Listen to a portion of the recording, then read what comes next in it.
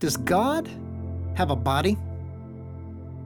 Seventh-day Adventist, it's been charged, make the physicality of God the very foundation of our message, our system, our theological system. Now, in a significant way, that is true. In fact, all Christians do that, because the ultimate manifestation of the physicality of God is when God became a man in the incarnation of Jesus Christ. So yes, definitely, we believe that in that sense, God took on a human body and became human flesh, who became one of us in the amazing incarnation, part of the gospel of Christ, act of reconciling us, redeeming us. But in terms of the Father in heaven, do Adventists believe that He has a body with flesh and blood? This is a subject that needs more attention.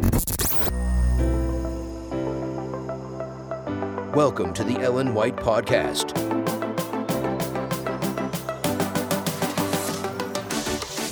Here is your host, Dr. Judd Lake. Hello, friends, and welcome back to a special bonus edition of the Ellen White Podcast, an episode that will expand the discussion that took place recently in the Adventist Pilgrimage Podcast, episode 22, hosted by Michael Campbell and Greg Howe. They invited Matthew Lucille and myself to address issues raised on the cultist website in an interview with former Adventist. Is Adventism a cult? A response to cultish. We dealt with part 1 about a month ago, and just recently part 2. And there I raised the issue of the physicality of God that was raised on the cultish website. Colleen Tinker asserts that the very foundation of Adventism is this physicality of God, that God has body and parts. So I touched on that issue.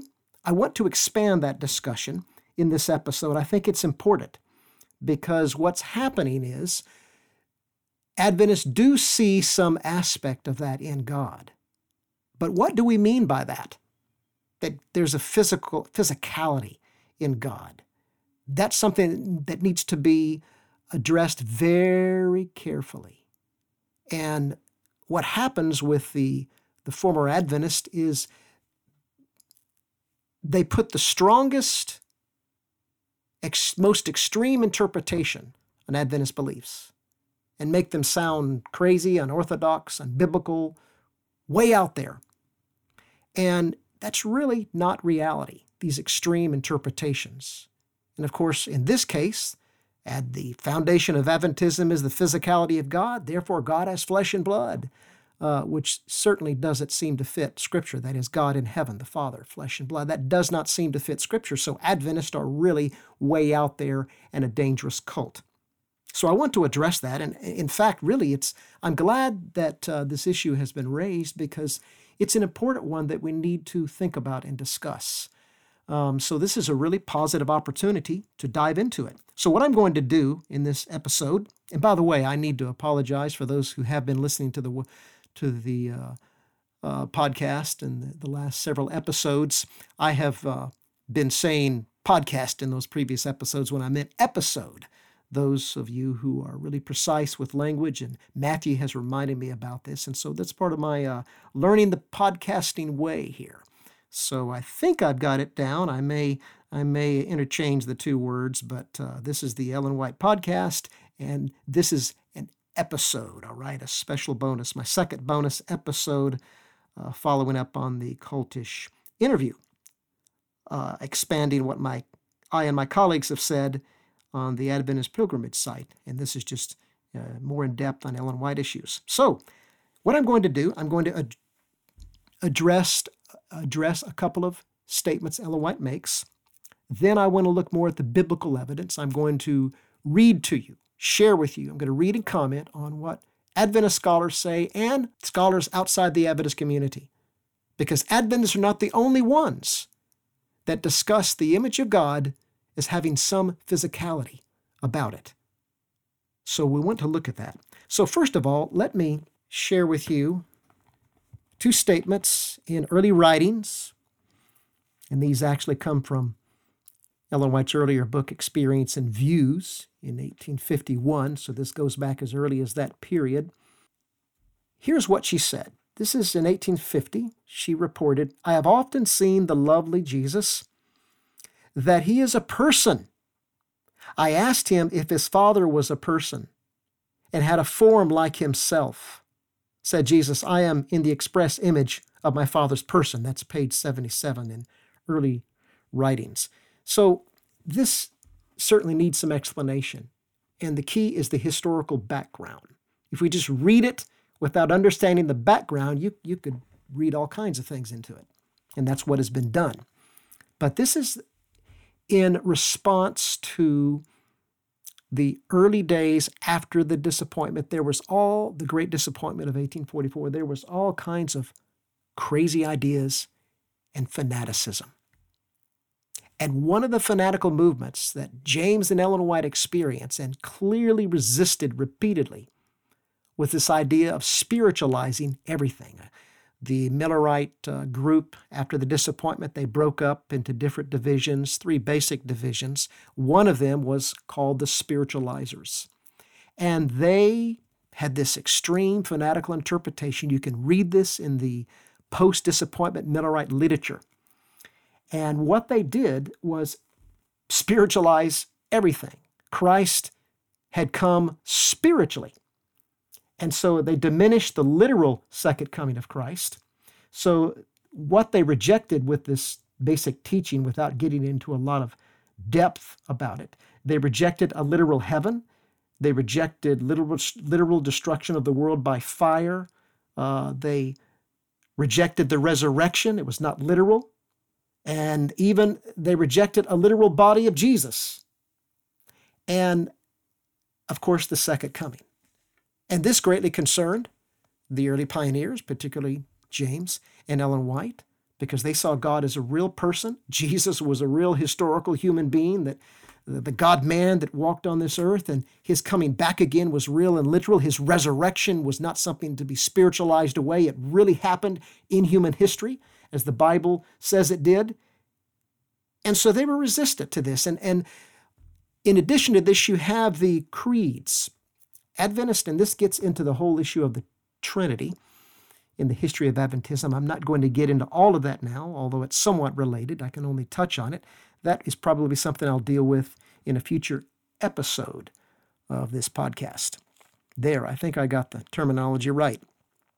But in the Methodist Creed that Ellen White grew up with, the Doctrines and Discipline of the Methodist Episcopal Church, published in 1856, it basically says about God, there is but one living and true God, everlasting, without body or parts. That is, God is pure spirit. And of course, in the backdrop of the spiritualizers, this was something they had trouble with, because in Scripture, God is represented as a personality, as someone who can relate to us in a warm, loving, personal way. And to spiritualize God away would take away his personality. And so when Ellen White writes here about this early vision that she experienced, I've seen the lovely Jesus, that he is a person. Of course, this is the resurrected, ascended Jesus. I ask if his Father was a person and a form like himself. And so Jesus said that, yes, the Father has a form. In other words, God is not just something totally spiritual, totally theoretical, totally principle. God is an actual being, a person. Now, of course, the issue is brought up where Jesus was speaking with the woman at the well in John 4 and said very plainly, God is spirit. Well, I want to share with you what Ellen White believed about that, because she certainly did not deny that.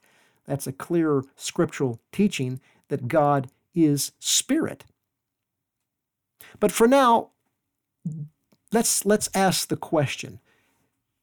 If God has a form, does that mean he's part of creation? Does that mean he's not transcendent? In other words, does this challenge those traditional doctrines of the transcendence of God and the separation of God from creation? Not at all, at least in Ellen White's thinking and in Adventist thinking.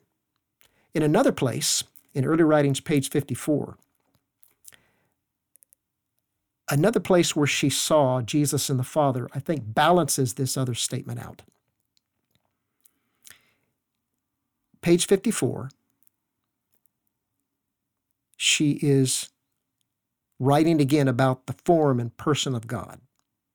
So in this vision, she, quote, saw a throne, and on it sat the Father and the Son. I gazed on Jesus' countenance and admired his lovely person. The Father's person I could not behold, for a cloud of glorious light covered him. I asked Jesus if his Father had a form like himself. He said he had. But I could not behold it. For, said he, if you should once behold the glory of his person, you would cease to exist. So I think that's very clear that in Ellen White's understanding that the Father had a form did not mean he had a physical body, a flesh and blood, like here on this earth. I mean, God is beyond that. And as I will show you in Ellen White's writings and other places, she clearly understood the transcendence of God, that he is outside of and above his creation. This idea of him having some type of form as a being did not diminish his transcendence, his omnipotence, his omnipresence, because through his Spirit, he can be everywhere. The Bible shows us God is localized in some places, such as on the throne, but it shows him as far above all creation. You cannot put God into a box. Scripture is very clear on that. A verse that Ellen White liked to repeat, Isaiah 57:15, the high and lofty one who inhabits eternity. He inhabits eternity. You cannot put God into a box. And while, as I will argue, that heaven, God's throne, is a real place out there, yet you can't contain God there. God dwells there. God is localized there, but God is also bigger than that. He inhabits eternity. He inhabits the universe. Isaiah 66:1. Heaven is my throne, and the earth is my footstool. What is the house that you have built for me? And what is my resting place? In other words, God is bigger than the universe. Much, much bigger. You can't put him into a box. So God's form is something, at least for Ellen White in vision, she could not behold. Whatever it was something beyond human comprehension. And it was so glorious and majestic that it would destroy human flesh. So that, I think, puts it in perspective. But what I want to do now with that introduction is look at Genesis 1:26 and the image of God. Now, in a pamphlet that James White wrote in 1861 called The Personality of God, he argues from this that there's a physical aspect to God. He makes a strong argument from that. And this, of course, has been addressed by critics as foundation for the Adventist idea of the physicality of God. And the interpretation that's put on it, again, is an extreme interpretation, although I will acknowledge that not all of James White's arguments, you don't find Ellen White repeating those, and they're not something that Adventist theologians use today, but the basic direction that he took it, that God is a person, and there is some physical aspect to God, that's the general direction that Adventist thinking has gone. But what does that mean? So I would like to read to you from an Adventist biblical scholar, Old Testament scholar, who cites other scholars outside of the Adventist community. Now, this is Dr. Richard Davidson, who's taught at the seminary a long time, well-known Old Testament scholar. This is a paper that's been put into a book, What Are Human Beings That You Remember Them? This is Proceedings of the Third International Bible Conference, at Jerusalem on June 11 through 21, 2012. I was there, and the tour and trip was wonderful, as well as all the presentations. And this is one of the papers that's now published in this book. And Dr. Richard Davidson is describing here the Imago Dei, the image of God. And I want to read to you a couple of pages and comment, because I think this is well summarized of what scholarship says about this issue. So, and he addresses the Hebrew words there in Genesis 1:26, that God was made in, man was made in God's image. Quote, a careful semantic examination of the word salim, image, its etymology, and its 17 occurrences in the Old Testament reveals that, as summarized by Bruce Waltke, who is a very well-known Old Testament scholar in evangelicalism. Waltke says, aside from its two possibly figurative usages, salim, image that is, always refers to a physical image having a formed body. John Goldingay, who is another well-known Old Testament scholar in evangelicalism, draws the implication, quote, an image is the visible representation of something, which suggests God's image lies in humanity's bodily nature. The First Testament systematically presupposes a correspondence between God and humanity in its bodily as well as its inner nature. End quote. Now Davidson continues. With solid biblical data, David Carr counters the common notion, quote, that Genesis 1 must be talking about something else, anything else, than actual physical resemblance between God and humans, end quote. Now I'm going to continue reading from Davidson, and this is a rather lengthy quote. This is a scholarly presentation, so bear with me on that. It's one of those things where you might want to listen through and put your little finger and bring it back again and listen to it over, because it's rich and worth pondering. So let's continue.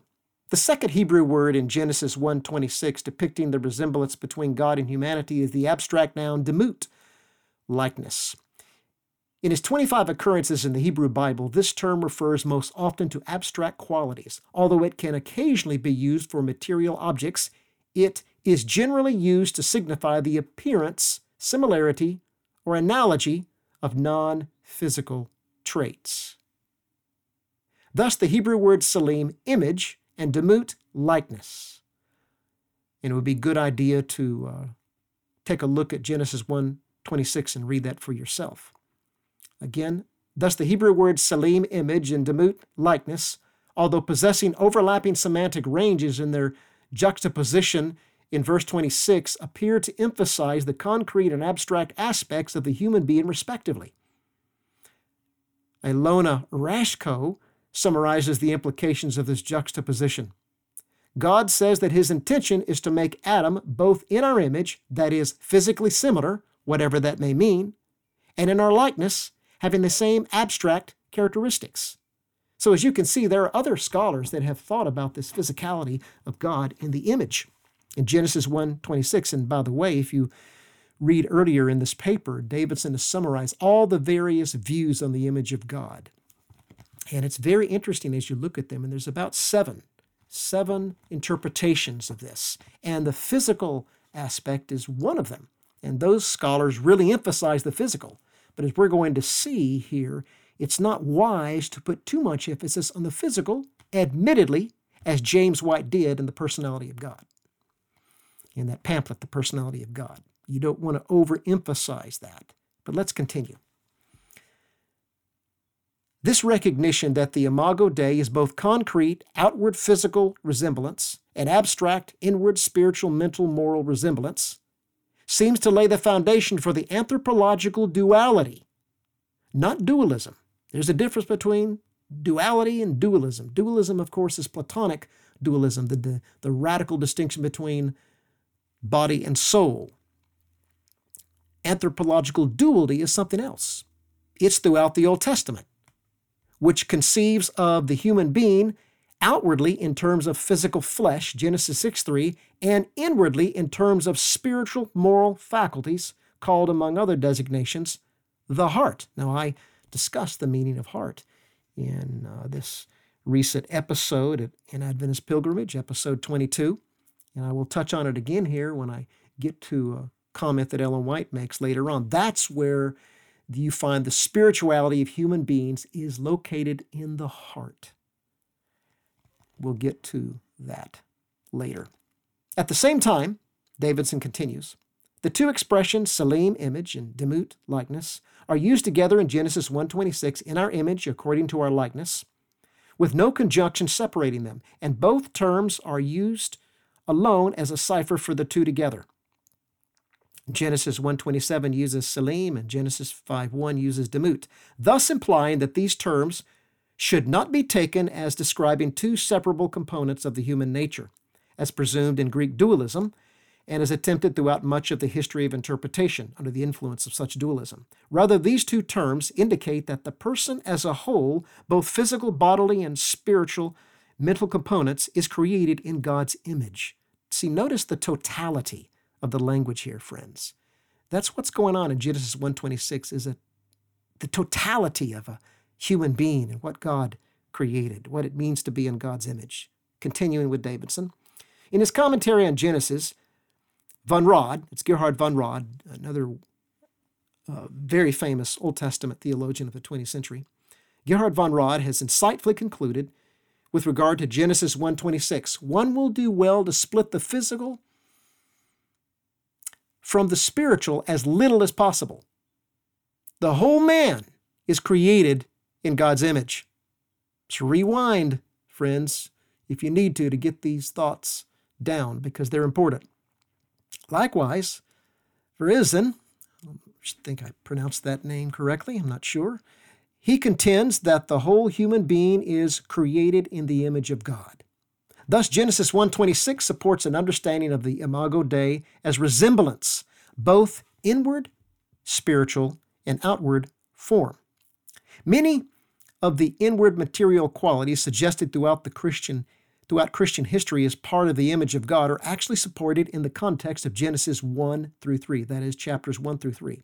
For example, the divine prohibition in Genesis 2:16 and 17 implies human free will to make moral choices. Adam's naming the animals, Genesis 2:19 and 20, implies rationality and analytic mental power.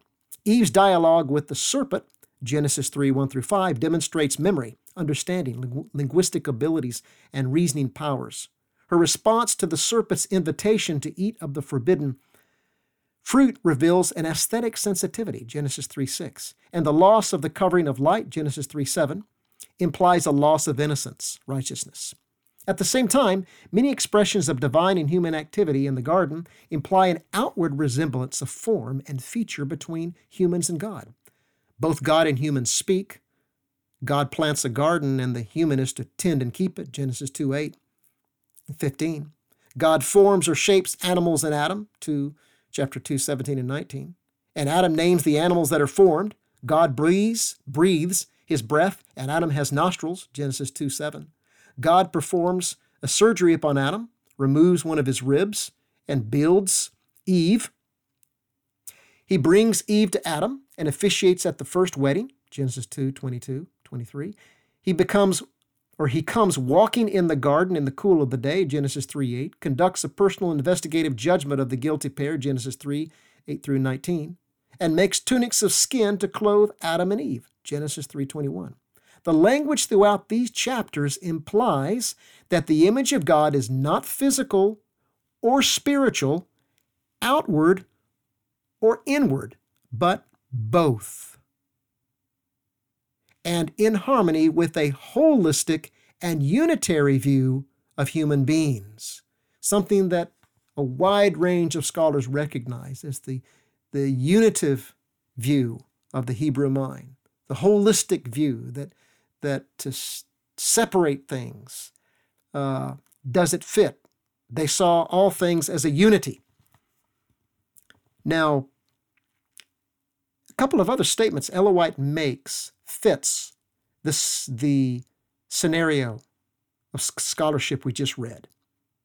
In The Great Controversy, page 6644, 645, she says this: Man was to bear God's image, both in outward resemblance and in character. And in the book Education, she wrote on page 15, when Adam came from the Creator's hand, he bore in his physical, mental, and spiritual nature a likeness to his Maker. So, scholarship is emphasizing that it's not just one or the other. It's the whole package. It's them working together. Now, I want to share with you now from two scholarly commentaries that reflect what we've just discussed. This is outside of the Adventist community. So as you can see, a point I'm making here, among others, is that this is not just an Adventist or Ellen White thing here. There is valid, careful, evangelical biblical scholarship that recognizes that the physical aspect in the image of God is a factor that cannot be ignored. We've already heard from some major Old Testament theologians. Here is a very good evangelical commentary, the New American Commentary on the Bible. Kenneth A. Matthews wrote the commentary on Genesis. This is a well-appreciated evangelical commentary. Here's what he says, commenting on Genesis 1:26. Both image and likeness are used of physical representations, where there is a correspondence between a physical statue or drawing and the person or thing it represents. Most commentators have anatomized the individual person into material and spiritual properties, thus identifying the Imago Dei as either physical or spiritual. See? And of course, those who would disagree with Adventists are going to take the spiritual position. But neither do Adventists take only the physical position. He goes on. This dichotomy, however, is at odds with Hebrew anthropology, as Genesis 2:7 bears out. A person is viewed as a unified whole, a point I was just making a moment ago, from what Davidson was saying. The whole person, even all human life collectively, is in mind in Genesis 1:26. I've been citing Genesis 26. Let me just read that for you in case you don't have a Bible before you. I should have done that earlier. But here's Genesis 1:26. Then God said, "Let us make man in our image and after our likeness." That's the text. So continuing with Matthews in the New American Commentary on Genesis, since Mosaic law prohibited any physical representation of God, you've got examples in Exodus 21:2 and Deuteronomy 4:16, it is commonly questioned that the physical form could not be intended. Deuteronomy 4:16 may well echo Genesis 1:27, where it specifically prohibits making any idol in the form of male or female. But neither Deuteronomy 4:16 nor the Sinai prohibition, Exodus 21:2, has image or likeness. We cannot on this basis, he writes, rule out the physical dimension as constitutive of the image. Of the words used for idols and statues in the Old Testament, the term image, shalim, is less often associated with idol worship, though it does occur, Numbers 33:52, and therefore was not necessarily troubling to the reader. We may add that theophany usually involves human form. That is, when God came to Abraham, came to various patriarchs, and so forth. Jacob wrestling with the angel, you recall. So we may add that theophany usually involves a human form, and the prophets envision God in human form seated in a celestial room. Now he has an endnote here, and he refers to Isaiah 6:1, Ezekiel 1:25-28, Daniel 7:9-14, Amos 7:7. These are places where God is seen in his lofty throne room, the throne room of heaven, and so forth. So the prophets envision God in human form seated in a celestial throne. They do not say that God is a human, for Ezekiel makes it certain that he saw a figure like that of man. Ezekiel's theophanic vision, with its recurring use of likeness, recalls Genesis 1:26 and illustrates how likeness is associated with theophany in the Old Testament. Image and likeness, then, would have suggested that the presence of human life represented God, as did the tabernacle, not that man was divine. Moreover, that the image involved physical form does not mean that God is corporeal, that is, physical. For there is no warrant, or body, I should say. For there is no warrant in the passage to look for human beings to reconstruct the properties of God. So in other words, there's some physical aspect about the image of God that was conveyed or communicated in the creation of Adam and Eve. But God himself is not limited to that. God is not flesh and blood as we imagine it. But there's some element of physicality involved here, and these scholars are acknowledging that. Again, we don't want to take this too far because nobody knows on these things. In fact, Ellen White, several times, in referring to workers and ministers who were attempting to parse God and break it down and try to define God, she said silence is golden. That's why when she talked about God's form, those two statements I read earlier are very rare. That's not something that she discusses much at all. And she discouraged human conjecture and speculation. To what degree God has a form and what is that like, we do not know. All we can go by is what is revealed. Here's another commentator. This is from the famous New International Commentary set. This is on the Old Testament, Nicot, New International Commentary on the Old Testament. And this is a well-known scholar in this commentary on Genesis, Victor P. Hamilton, a scholar that I've read and respect and appreciate much of what he's written. But he writes here, it is clear that Genesis 1:26 is not interested in defining what is the image of God in man. The verse simply states the fact which is repeated in the following verse. Nevertheless, innumerable definitions have been suggested: conscience, the soul, original righteousness, reason, the capacity for fellowship with God through prayer, posture, that would be the physical, etc.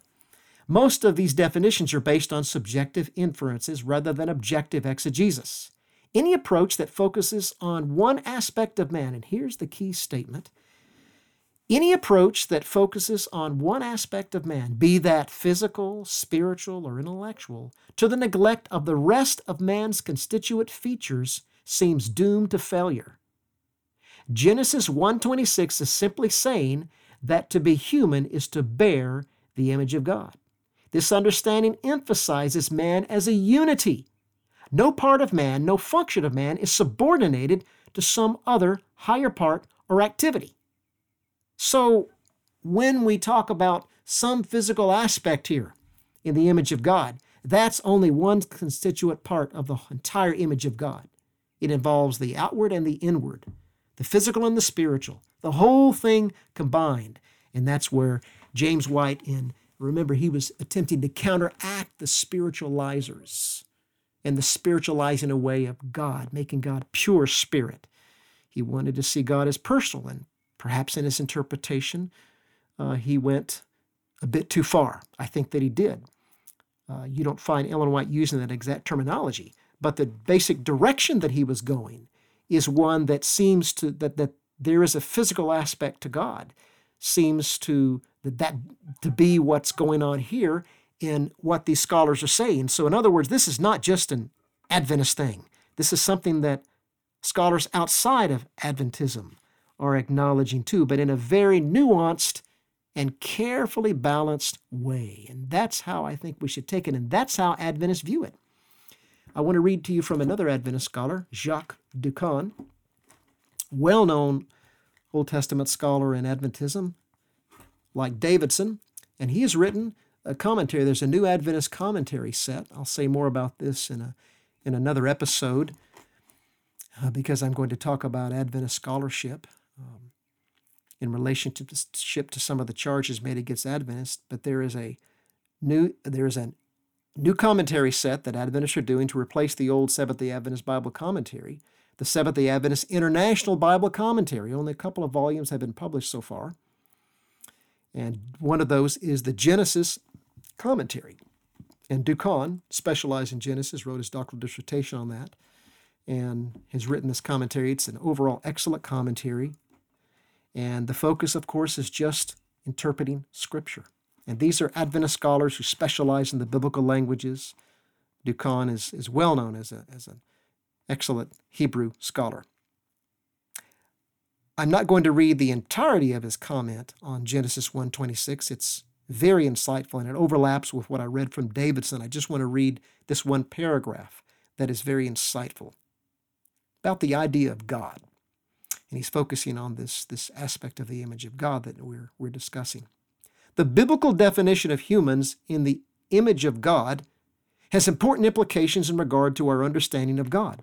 Being physical as well as spiritual beings, individual humans, because they are created in God's image, testify to the unity of God as a physical as well as a spiritual being, and hence to the historical nature and individuality of God's person.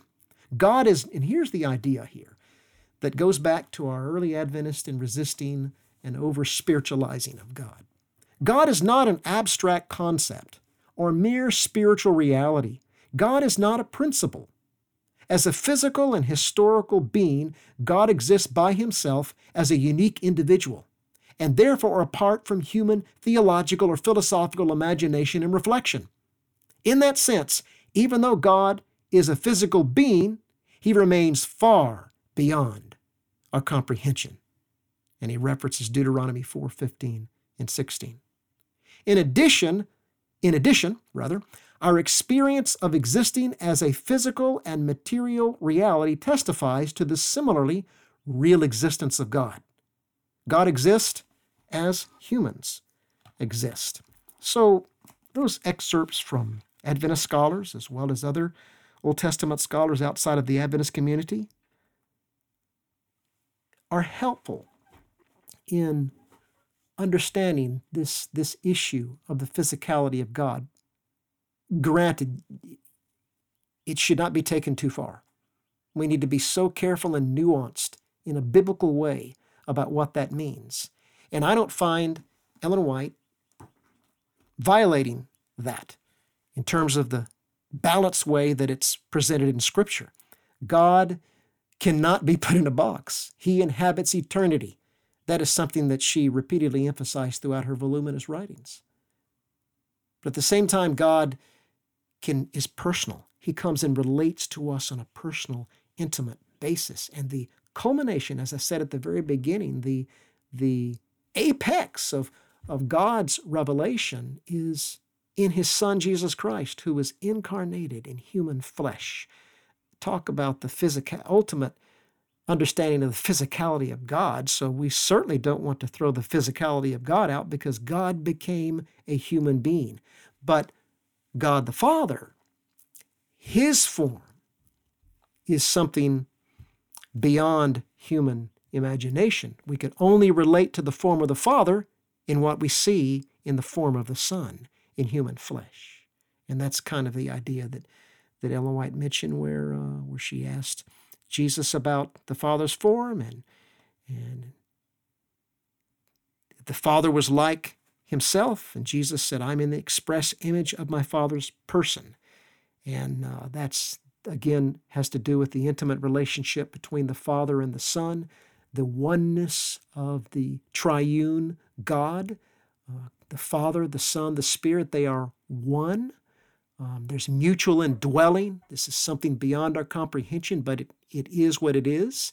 And this is the nature and complexity and depth of God, God Almighty. God the Father is the Almighty God. And his Son, who is the Almighty God, equal with him, became one of us. Anyway, I don't want to get too much into all the details of a Trinitarian relationship. That's another topic. But suffice to say that sometimes we tend to want to dissect the Trinity.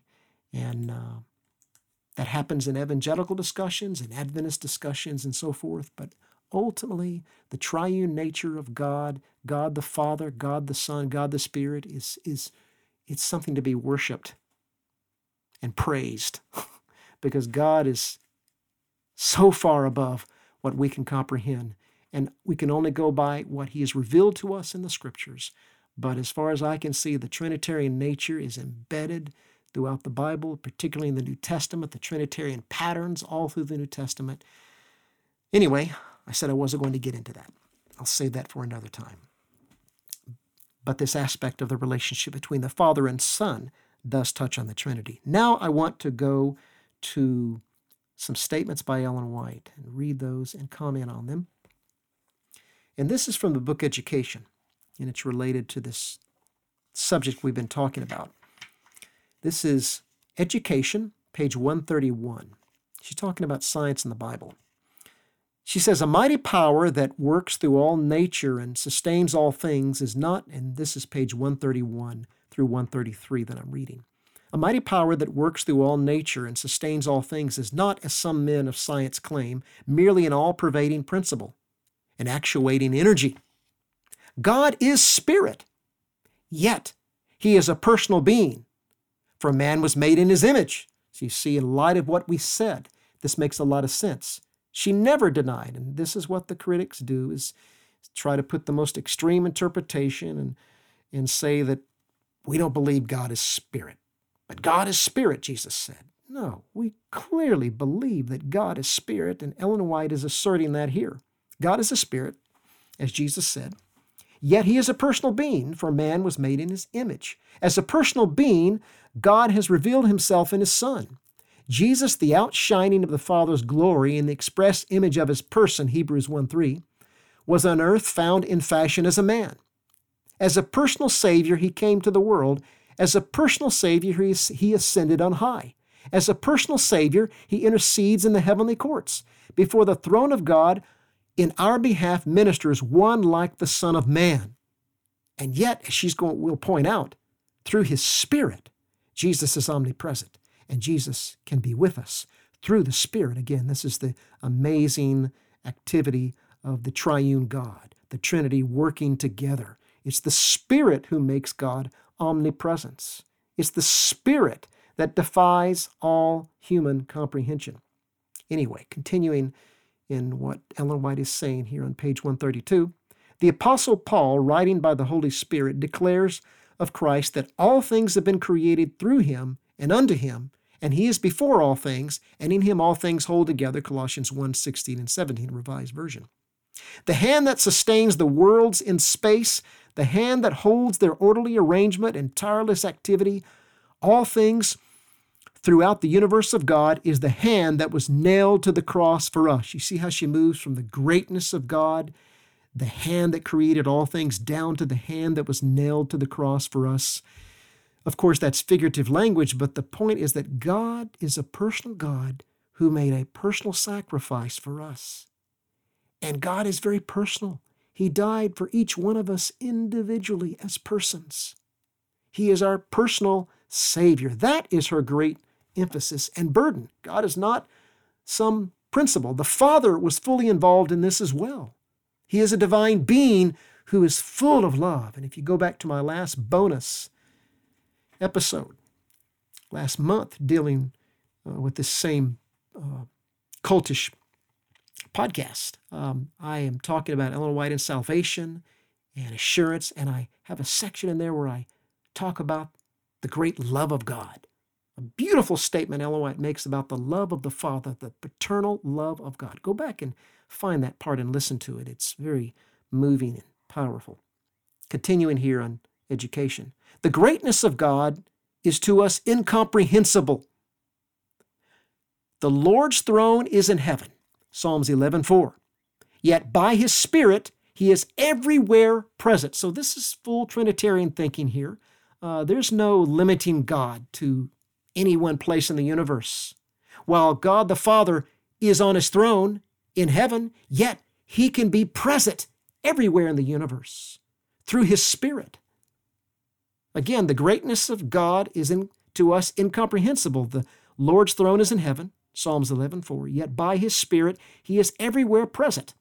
This is in harmony with a number of the Psalms that clearly and distinctly locate the heavenly sanctuary, God's throne in heaven.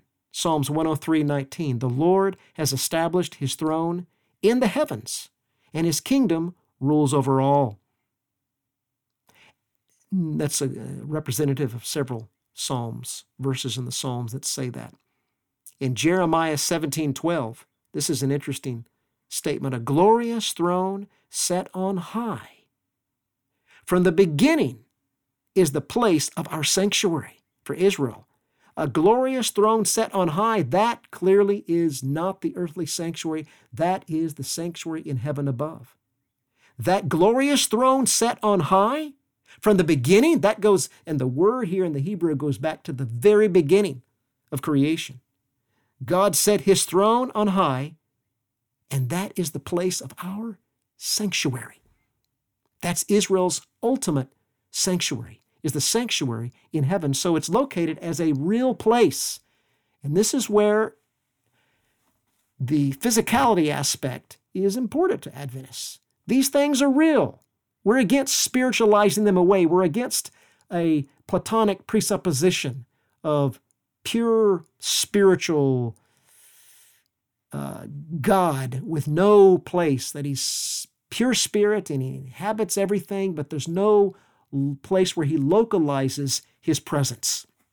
And again, I want to emphasize, while God localizes his presence, that's very clear in the Bible. He comes in the tabernacle, localizes himself, he dwells with his people. At the same time, he's much bigger than that. He inhabits eternity. He inhabits the universe. So you have this tension between the omnipresence of God. He cannot be localized anywhere. He's almighty, and yet he localizes himself. He manifests himself in specific locations. You find that all throughout the scriptures, particularly in the Old Testament scriptures.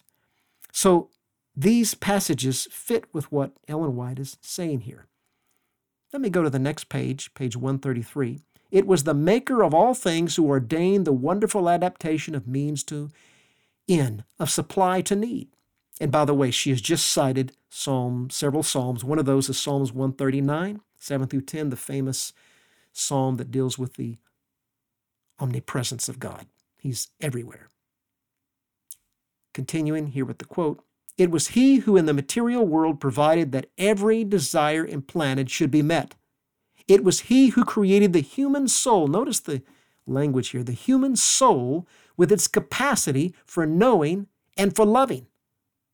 Now, by human soul, she is not talking about an immortal soul that is planted within the body, that will leave the body when it dies. That's not her understanding. By soul, and you read this throughout her writing, she means the whole person. She means the inner person.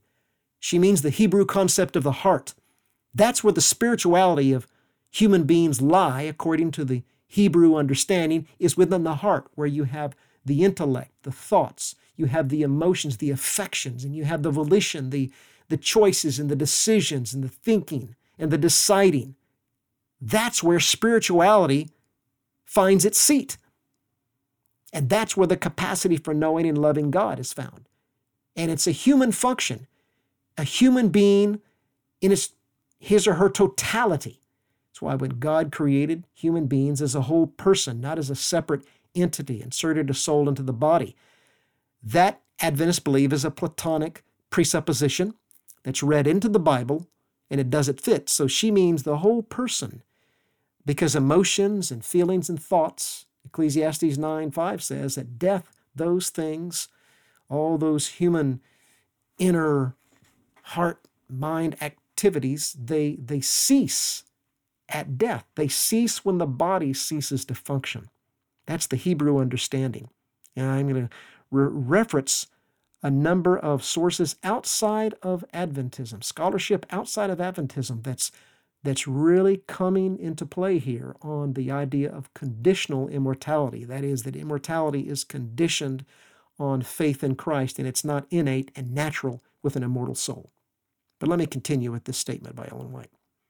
And he is not in himself such as to leave the demands of the soul unsatisfied. No intangible principle, no impersonal essence or mere abstraction. And again, this is written years into her ministry.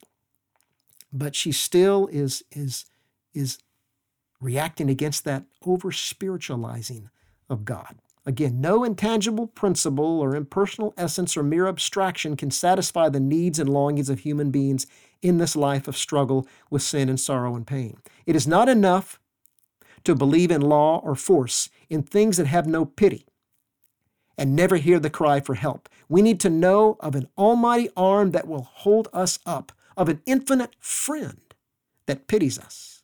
We need to grasp a hand that is warm, to trust in a heart full of tenderness, and even so God has in His Word revealed Himself. So the whole thrust of her focus is making God personal. God is someone we can understand, we can relate to, we can have a relationship with. And He cares for us in that emotional way. He has emotions like us that He communicated and gave to us. And so we can connect with God that way. It happens within the human body, within the human heart. God has made us in His image. He gave us the capacity to commune with Him in our full bodily existence. And that's the Hebrew understanding. That's what you find in Scripture. So, friends, if you stuck with me this far, I appreciate it. I know it's been a bit technical with reading some of the commentaries and scholarship, but I want you to know I just believe it's important in responding to some of the negative charges against Adventists on this issue that there is some in-depth scholarship and thought that has been put into this. And so that's why I took some time to give you some of the present scholarship. Let me just begin to wrap things up here. The immortality of the soul, of course, as I just mentioned, that Adventists do not embrace that idea. I'm not saying that Christians who believe in immortality of the soul all believe in Plato. Of course not. And many would not consider it from that factor, from that perspective. So this is not putting any motives on Christians at all about that. There are many wonderful, sincere Christians who believe in this immortality of the soul, and I respect them and their walk with God greatly. It's just that from the Adventist perspective, when you really listen to the language and descriptions of immortal soulism, it has this Platonic sound to it. And our belief is that is a presupposition foreign to Scripture itself. And Adventists are not the only ones that are coming to that conclusion. Now, years ago, Leroy Edwin Froome, an Adventist scholar historian, wrote the classic 2-volume book, Conditionalist Faith of Our Fathers, where he traced conditionalism. That is the idea that death, when you die, you go into a state of unconsciousness and awaiting for the resurrection, that life only comes at the resurrection. He traced this from Platonic times, I should say the time of Plato, all the way up through now, and showed a trajectory of conditionalism. And today, there are a number of Adventist scholars, major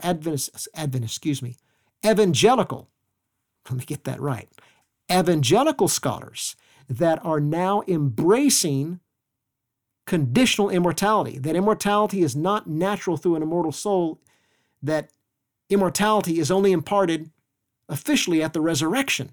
Of course, Jesus said, if you believe in me, you have eternal life. That's the already not yet. Already you spiritually can experience eternal life, but it's not actually physically or not yet realized until the resurrection. So immortality comes only at the resurrection. That's the idea behind conditional immortality. And there are major evangelical scholars embracing this. John Stott is a well-known scholar back in the 1980s, announced that he had been questioning the traditional teaching of eternal burning hell. And with that, of course, comes immortal soulism. Edward Fudge, also well-known evangelical, who parted from the traditional view of hell and immortal soulism, wrote his classic book, The Fire That Consumes, now in its 3rd edition. A whole movement has begun following him. There's a book that came out not too long ago, Rethinking Hell by Christopher M. Date. These are all evangelical scholars, trained biblical scholars.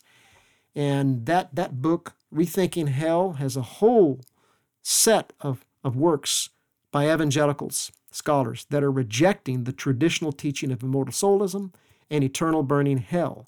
So my point here is this is not just an Adventist thing. Other scholars are recognizing the Hebrew unity of human beings made in the image of God in the Old Testament, and understanding that Sheol, for example, is not a place of disembodied spirits, but it's a place of consciousness. It's a place of the grave, simply.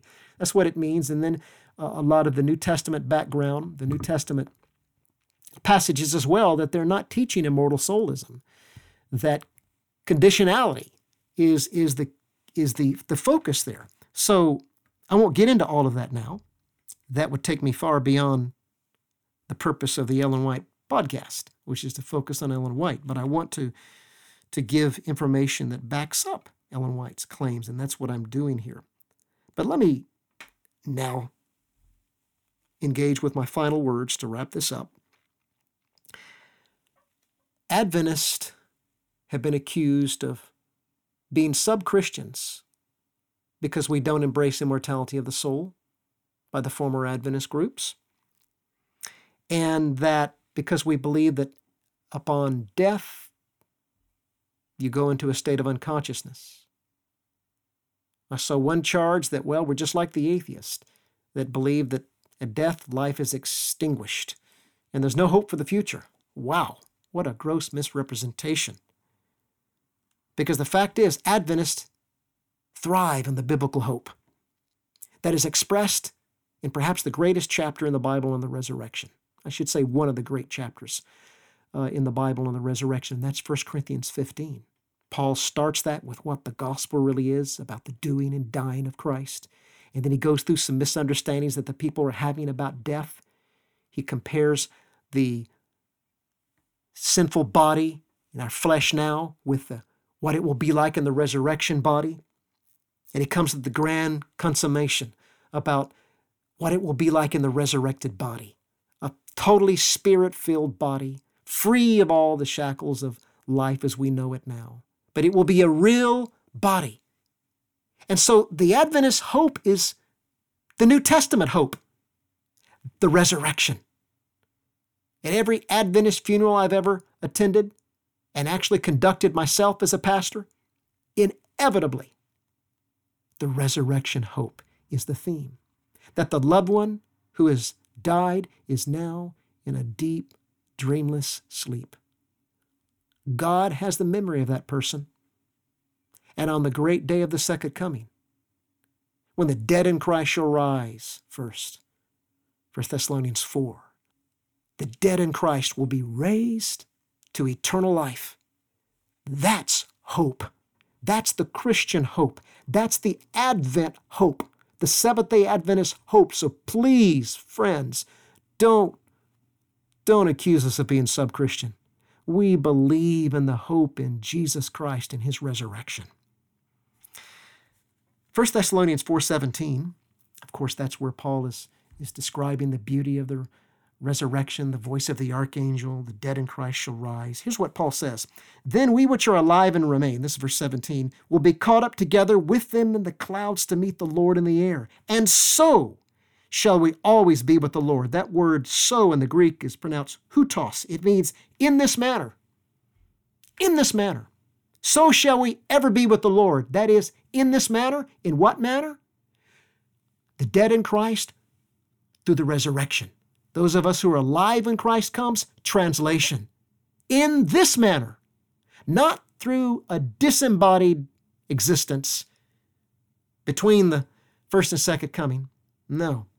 It is only through the resurrection. In this manner shall we ever be with the Lord. In this manner shall we experience eternal life. It is through the resurrection, friends, not through a disembodied existence of the immortal soul, but through the resurrection of the body.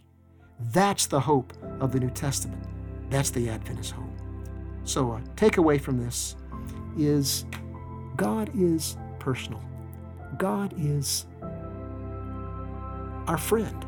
He's the Almighty God who cannot be contained in any human box, in any place in the universe, and yet he is personal.